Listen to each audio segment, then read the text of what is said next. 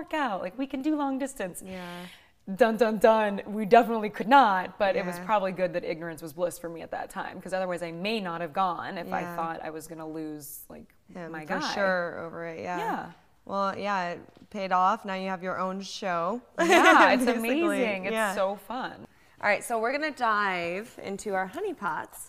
And this is where we have our honeybees send in their diary entries. And you guys can send yours in to diary@ohhoneydiary.com.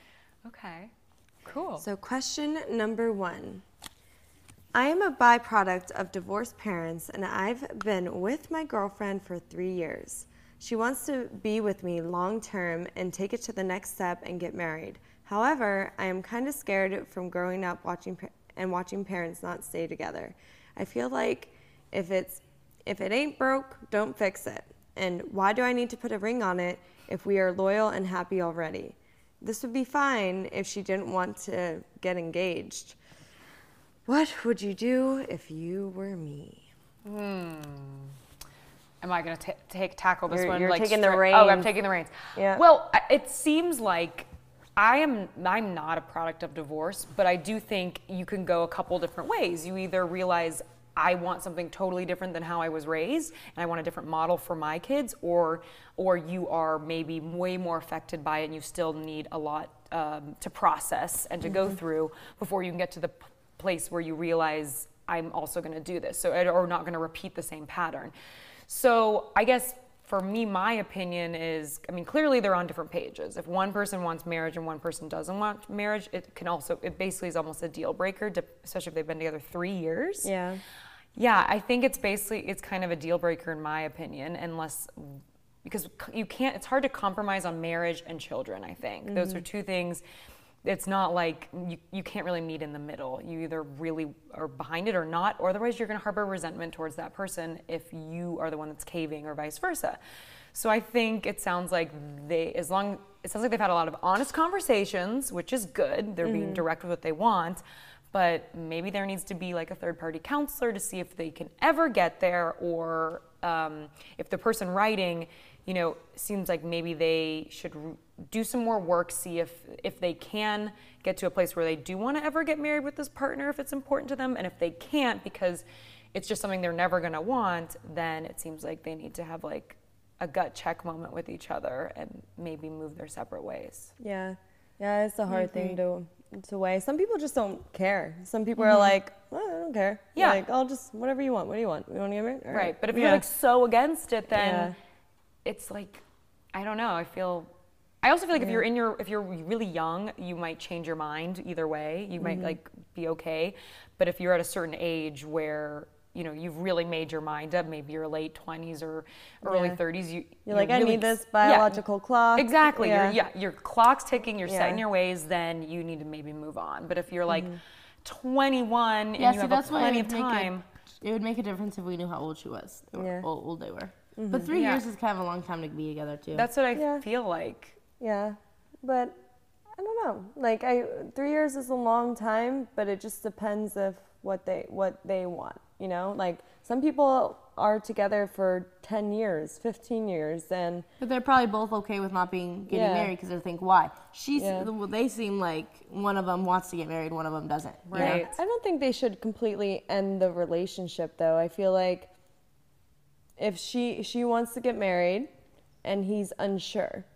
So it's not like he's a hard no on it. If he's not a hard no, then there could be room for progress. It seems like it comes from a hurt place. It comes from divorced parents. It's not and like that requires understanding from her side too, of being like, yeah, you had some hard times. Like, let's give it some more time. And like, all right, you have this amount of time. And as someone who's broken up and gone back together, like you can also break. Maybe you take that break, and then maybe you come together and you change your values, you reassess. Like any people can change.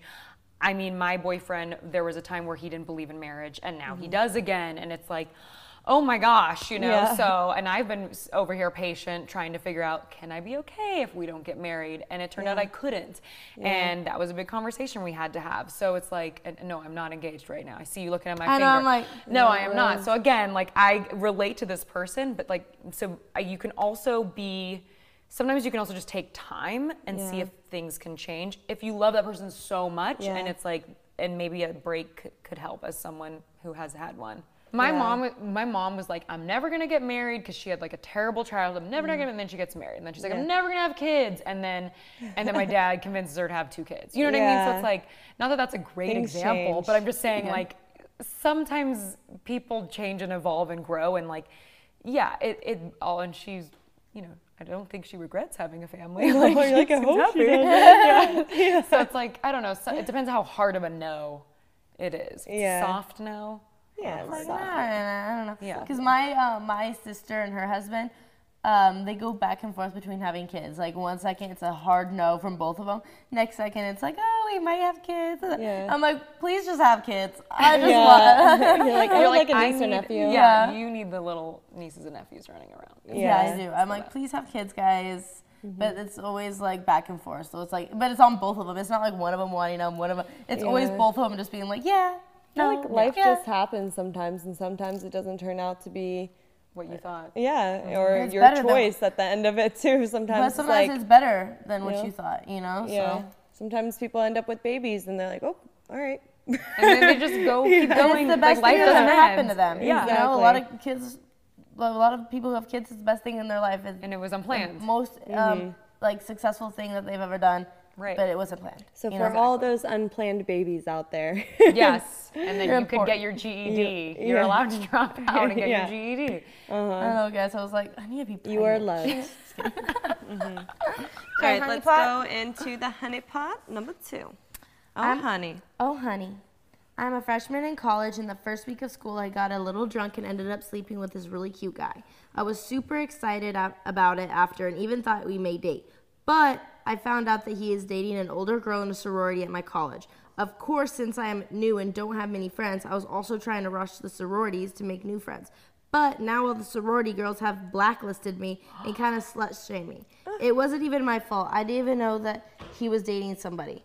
How do I not be the alienated, lonely slut now for the rest of my college experience? You know I hate that word. I know. I think that's why I started laughing, because it was like so out there. Okay, well, there's a lot to unpack here. But first off, that is so, it is so mean when girls take that out on other girls.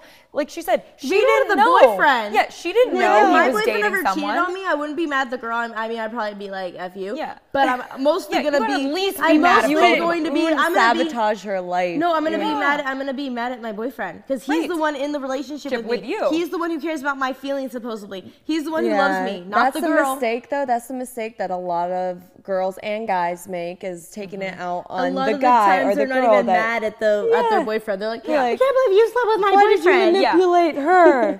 I've totally seen that, where it's like, oh, she's just jealous. She's after my man. It's like, your man went behind your back and did X, Y, and the man's behind. He's like, she manipulated me. And he's the one in the relationship with you. Be the mad at the one who's promised you love and broke PSA to all girls and broke your loyalty. She didn't owe you anything. He's the one who owed you it.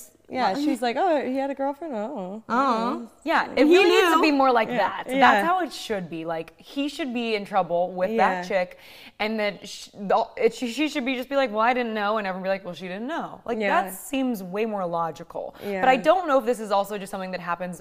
I'm sure it still happens, but I do think in high school and college, it's way more heightened, where girls are pinned against each other. Like, it's just easier because they're still in the competition mode for men. And I do think it's one beautiful thing getting older is you